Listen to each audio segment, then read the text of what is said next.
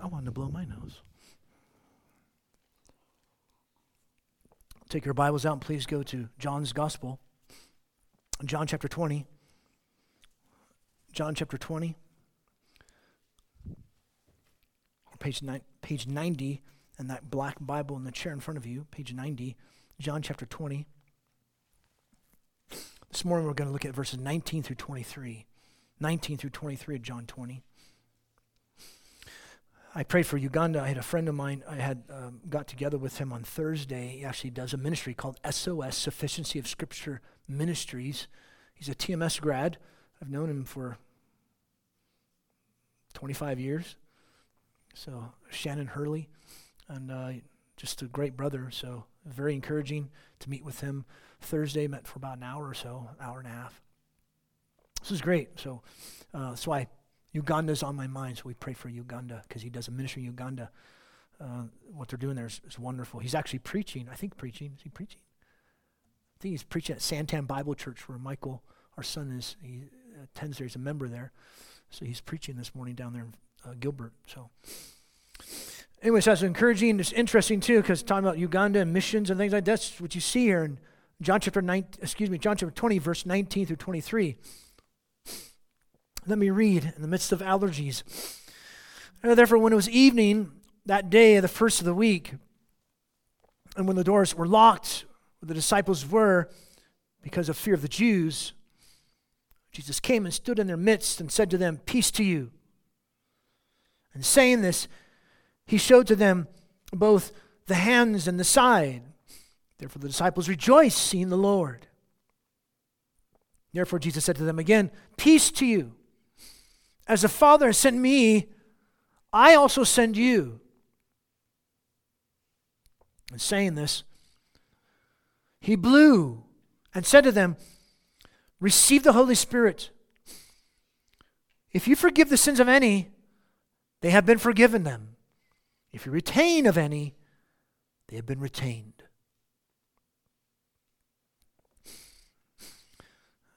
What if I told you that I inherited $5 million? And you can also inherit $5 million. Wouldn't you want to find out if what I'm saying is true? Wouldn't you want to inherit $5 million? And I can actually give that to you. I'll tell you about it. I've inherited $5 million. I can give to you $5 million. So you inherit that too. Wouldn't you want that? As Jesus followers, we're given such a treasure in Christ that's far beyond $5 million. He's given us his peace. He's given us forgiveness of sins. And we get to give this to others. We are receivers and we're also givers. That's what we're going to see today. Come receive Jesus, believe Jesus, know Jesus. Come receive peace, but then you can also give peace. If you can sum up this passage in any way, you can sum up this way. We receive peace, and we're givers of peace. We are receivers of peace and givers of peace. We are takers of peace and givers of peace. I don't think of take as like, take that. But we take the peace that's given to us. Jesus offers us peace. We take that and then we turn around and give it to others. We're receivers of peace and we're givers of peace. Here's another way to put it. We are heirs of grace and heralds of grace. You inherit grace. And you herald, you proclaim grace. We're receivers of grace and ministers of grace. Or another way to put it as well, we are partakers of peace and participate in the mission of peace. Now that we're partakers of Jesus' peace, we participate with God, speaking to the world this message of peace and forgiveness. We find peace in the scars of the resurrected Jesus. Because in his death and his resurrection, we are forgiven of our sins. So we'll sum it up. You'll see, we'll sum up the passage like this. In Jesus, we have peace. Like Jesus, we're on mission. By Jesus, we accomplish this mission. From Jesus, we proclaim with authority this mission. In Jesus, we have peace. Like Jesus, we're on mission. By Jesus, we accomplish his mission. From Jesus, we proclaim with authority. This is what we're going to see in the passage. So we find peace in the scars of the resurrected Jesus, and we are on mission in that we join God in the Spirit, calling the world to find peace in Jesus. So that's where we're receivers, but we're also givers. We find true peace in the sacrificial scars of the resurrected Jesus, through whom we also receive forgiveness of all our sins. Now, Jesus commands us to continue in the Spirit God's mission, joining him and calling people to find forgiveness of their sins in the scars of Jesus too. We find peace and forgiveness in the scars of Jesus. We say to people, come, find peace and forgiveness in the scars of Jesus. Receivers, givers. You get that? And we, as Jesus' church, we have the authority to proclaim this forgiveness of sins through Jesus' redemptive work on the cross. Jesus gives us that authority to proclaim this to them. And the Spirit of Jesus, the Holy Spirit, he's with us, and he empowers us to accomplish this mission, worth far more than $5 million. This is our purpose as a church. We join in God's mission through Jesus, in and by the Spirit, to call people to repent and trust in Jesus, through whom they can be forgiven of all their sins, finding peace. That's our mission. That's our purpose. As we participate in God's mission, we're really participating in the life of God. Klink has said this so well. He's been so helpful here. He's been helpful so many times in John's gospel, and he's very helpful in these few verses. All kudos to him. All kudos to Christ. We respond to God's nature by worshiping God. God, who is the missionary God. We exist to worship Jesus alone. So we're partakers of this peace and forgiveness. And we also join God in calling people to find peace and forgiveness, which is a response of worship. That's a worshipful response. A worshipful response and praising the God who loves the world and calls them to repent.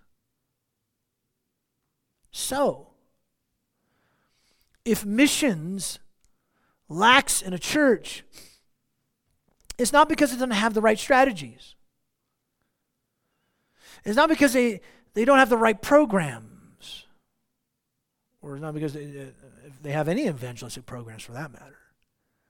No, the problem is poor worship of God. That would be the problem. They're not worshiping God. Piper says it well. Missions exist because worship does not exist. That's why there's missions. Because people aren't worshiping. They're not worshiping God. And when you say worship, I don't mean this music, they're just singing. In churches, they say that. Who's the worship leader? Why do they say that? It's just so annoying. The worship, everything's worship. Right now, we're looking at God's word. That's worship. That's just not the music.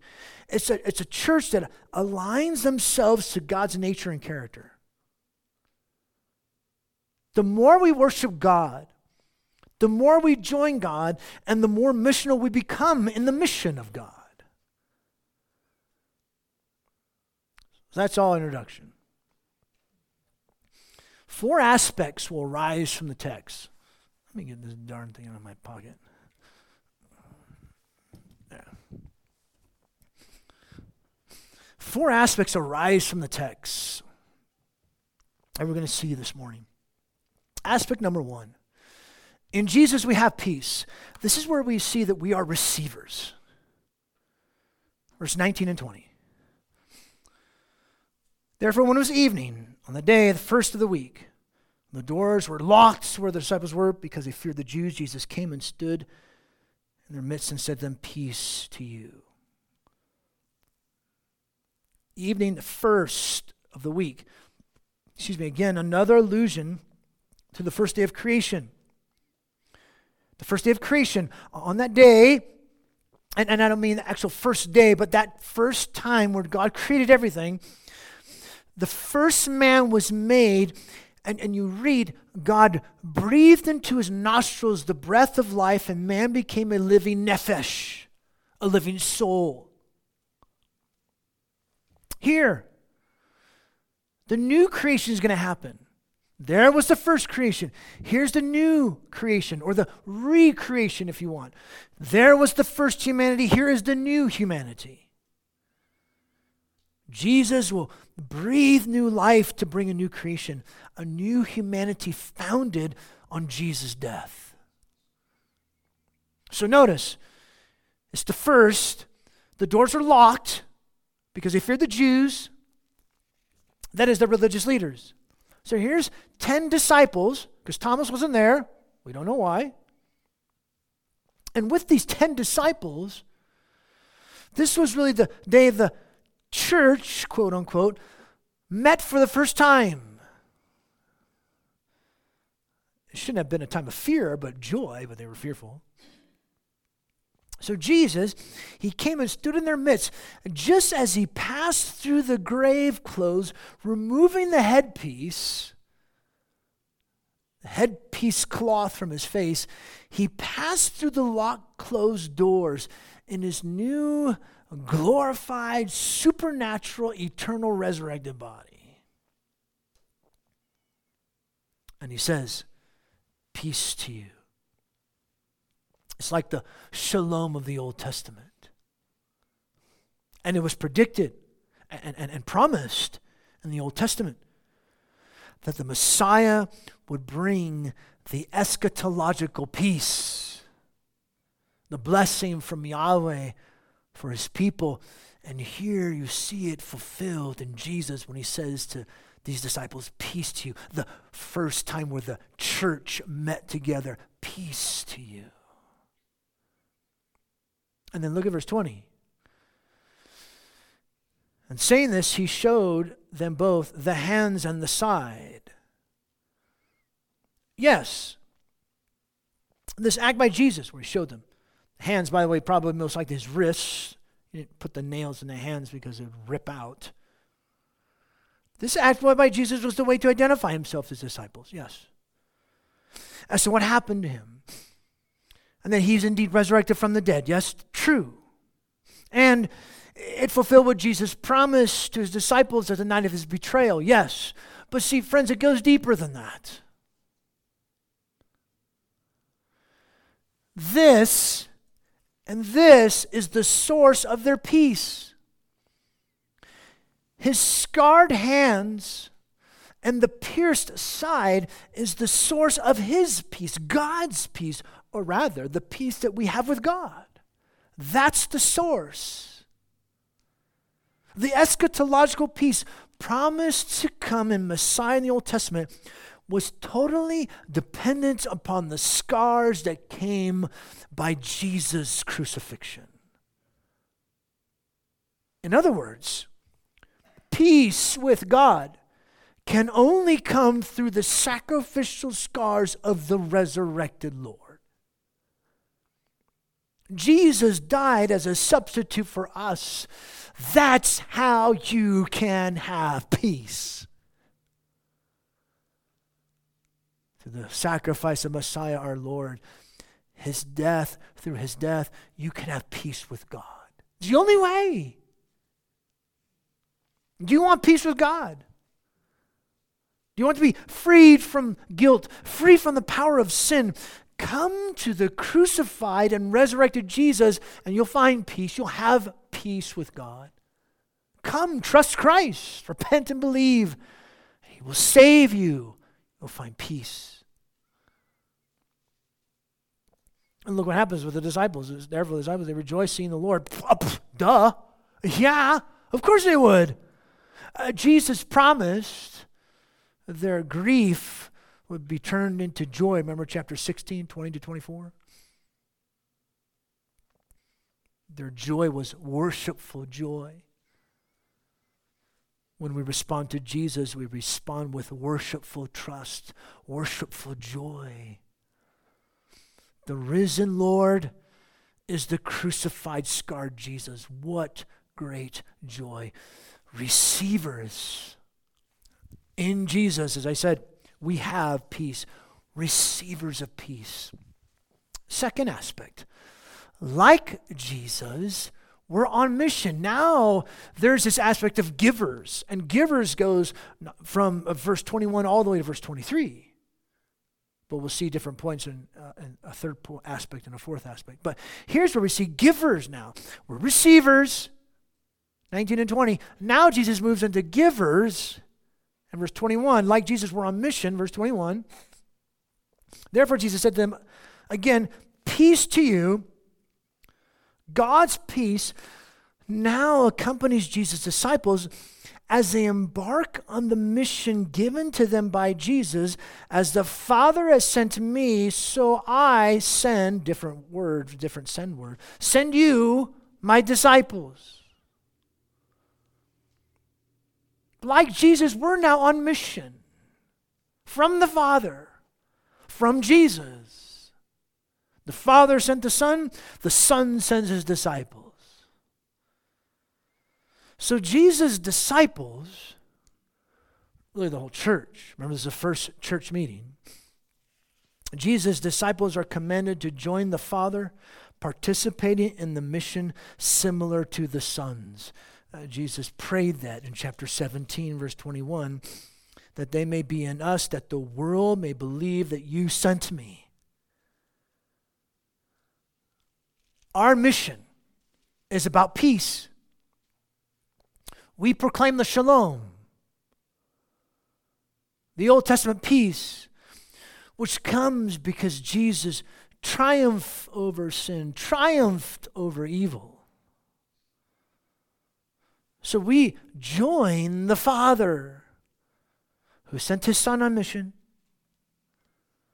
So we're participating in the same mission as the Son, which was what?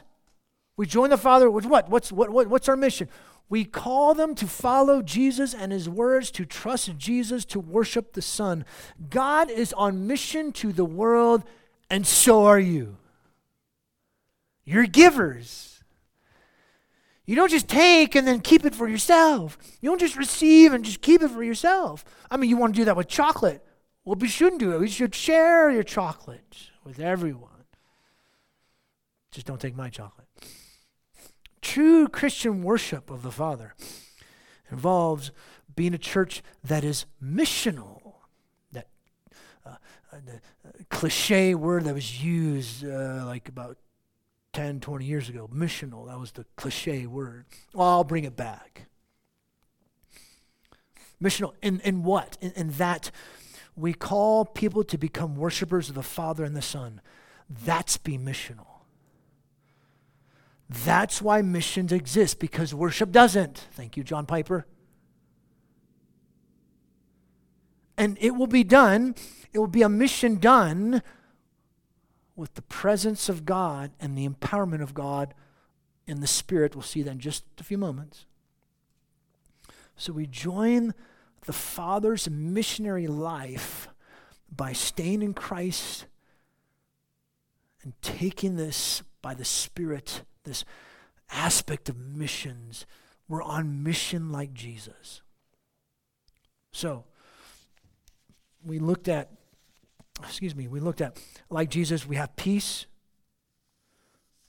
In Jesus we have peace. Like Jesus, we're on mission. Here's a third aspect. By Jesus, we accomplish his mission. And I'm linking Jesus and the Spirit in Jesus. Verse 22. And when he said this, saying this, there is no on them in Greek. It just says he blew and said to them, receive the Holy Spirit. Jesus blew, receive the Holy Spirit. God's mission must have his presence and must have his empowerment. The Spirit gives life, and only by the Spirit can this mission to the world be accomplished. By Jesus, we accomplish this mission. And remember, we talked about this a few moments ago, beginning of the message. Just as Yahweh gave life to Adam, Genesis chapter 2, as the first man of creation, he breathed into his nostrils the breath of life. Man became a living nephesh, living soul. So Jesus gave life to the disciples as the first among those who would be part of the new creation, the new humanity, the ones who would have this authority from Jesus. These 10, soon to be 12 men, would be the foundation upon which the new temple, the new humanity, the new creation would be established. This is what Jesus is doing. And it's by his Spirit, by Jesus, the Spirit of Jesus, we can accomplish this mission. By the Spirit, we are the ministering agents in this fallen, evil world, and by the Spirit, we're empowered to accomplish this mission. We are God's representatives and ministers in the world. We're the ambassadors, if you will. You have different ambassadors. The U.S. has their ambassadors. The different countries, they have their ambassadors, and they're talking and yelling at each other and all that stuff. I know maybe they're not yelling at each other, but they're doing, that's what they do. They're ambassadors. They're speaking for their nation. That's what we are. We are ambassadors. We're representatives and ministers in the world, God's representatives. But Jesus says, receive the Holy Spirit. What does he mean by this?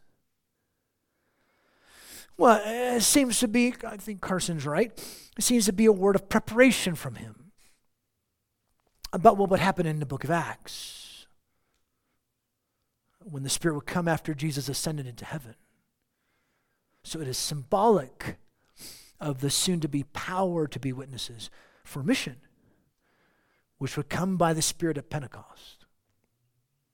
And Jesus' act was done to make clear of the Spirit's need in this mission to accomplish this mission. We need the Spirit with us. We need the Spirit's empowerment. It summarizes the purpose of John's gospel. The church, Jesus' body, we exist to call people to become worshipers of God by giving worship to the Son of God who forgives sins and gives them peace, and we do that in the Spirit of God. So we're one now with the Trinitarian God. We join him and we work according to his nature. We work for his purposes, joining in his mission to the world.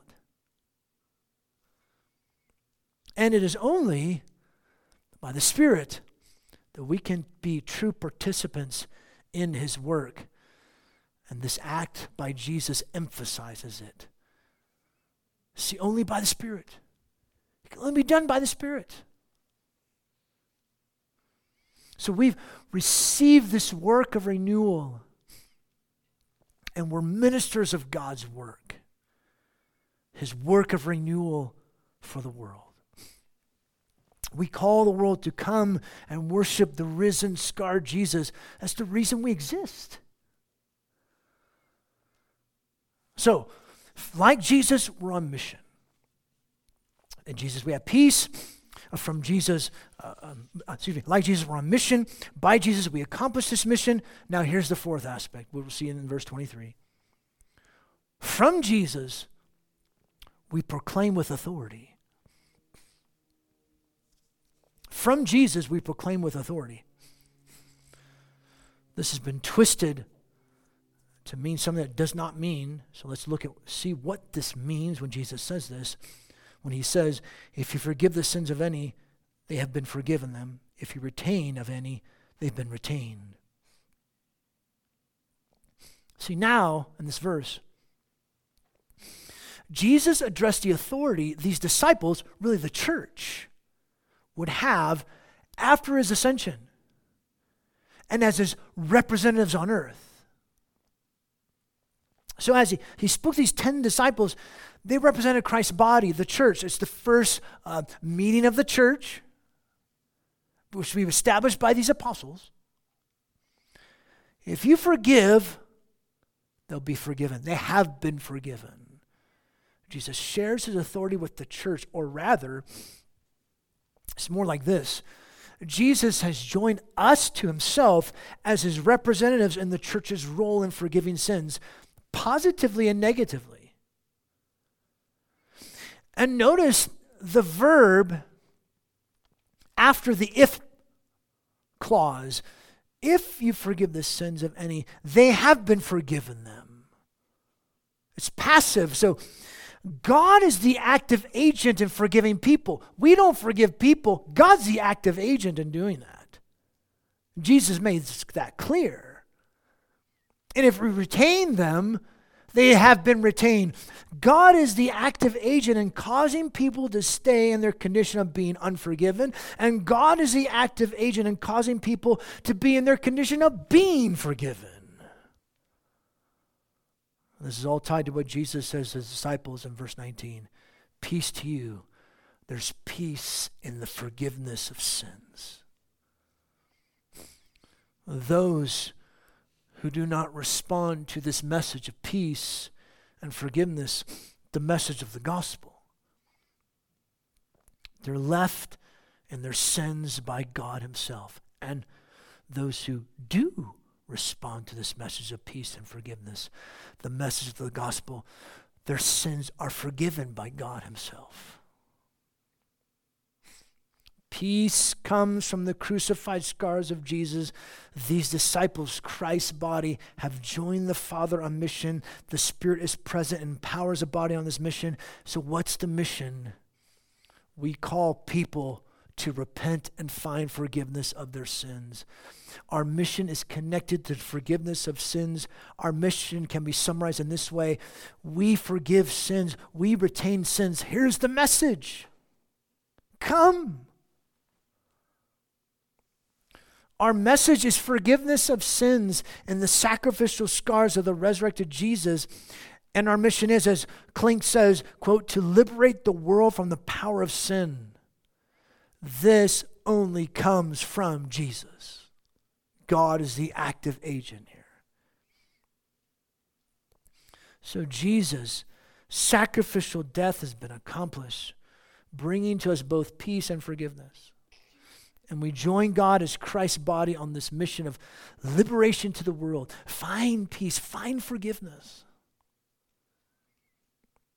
And as we participate in God's mission, we're really participating in the life of God. We talked about that before. Klink says that. We respond to his nature by worshiping him, God who is the missionary God. We exist to worship Jesus alone. Only the wounds of Jesus can be the source of our peace with God. Only the wounds of Jesus can we find forgiveness of sins.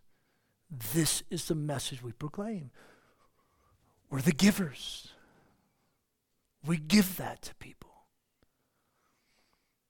We're partakers of this peace and forgiveness. And we join in calling people to find peace and forgiveness. We join God. It's a response of worship and praise to the God who loves the world, calling the world to repent. So again, if missions lacks in a church, it's not because you don't have the right strategies or the right programs. The problem is a poor worship of God. We as a church body, we must align ourselves to God's nature and character. Here it is. The more we worship God, the more we join God, and the more missional we become in the mission of God. We have God's personal presence with us, dwelling inside of us. It's his Spirit. who also empowers us for this mission. And we're the new humanity, the new creation, founded on the sacrificial scars of the resurrected Jesus. This is what Jesus was communicating to his disciples in these few short verses. So, we are commissioned by God to proclaim his peace and forgiveness, which only comes by the crucified, scarred Jesus. And it's the Spirit who's with us, who unites us, and who empowers us. So we must realize that we've joined in the mission of the Trinitarian God. We've joined him.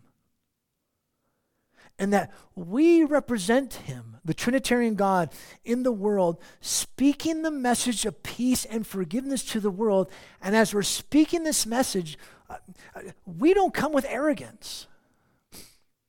We don't come with arrogance. We don't come with pride. That's ridiculous. We declare this message to the world, having become partakers of this message and forgiveness ourselves. Our very existence as Christ's body is a display of his peace and forgiveness, is a display of the work of the gospel in us. That's why we don't come with arrogance. And now that we're partakers of Jesus' peace, we participate with God, speaking to the world this message of peace and forgiveness. In Jesus, we have peace. Like Jesus, we're on mission. By Jesus, we accomplish this mission. From Jesus, we proclaim with authority. This is what Jesus was communicating in this passage. So summing up, we are partakers of peace and participate in the mission of peace. We're heirs of grace and heralds of grace. We proclaim grace. We're receivers of grace and we're ministers of grace. We are takers of peace and givers of peace. We're receivers of peace and we're givers of peace. That's what Jesus is telling us from his word. Let's pray and ask him to help us. And as we see this, Lord Jesus, we just know we fall so short. And yet we can say thank you to your Spirit who's with us, in us. And Spirit, we need you to empower us. By Jesus, we accomplish this mission. Empower us, Spirit of Jesus, to accomplish this mission. Thank you that in Jesus, in you, Lord Jesus, we have peace.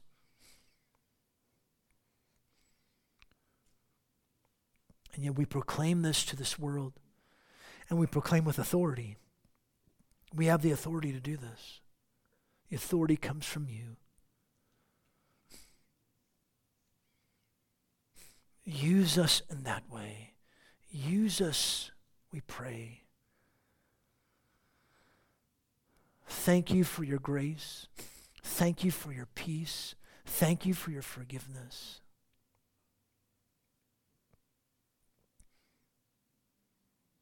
Help us not to just be receivers, but help us to be givers of this peace and forgiveness. I want to encourage you to take these few moments and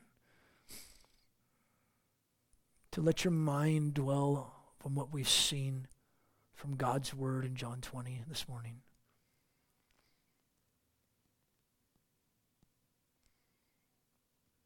Let the Spirit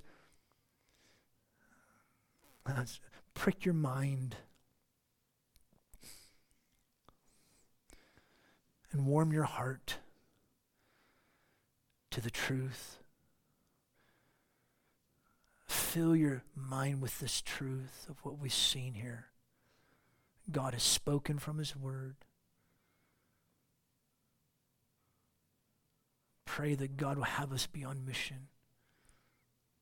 We have this 2023 challenge. You maybe pray for the person you've been giving the gospel to that person. Pray for that person. Pray for others who are doing that too. The 2023 challenge. Do that.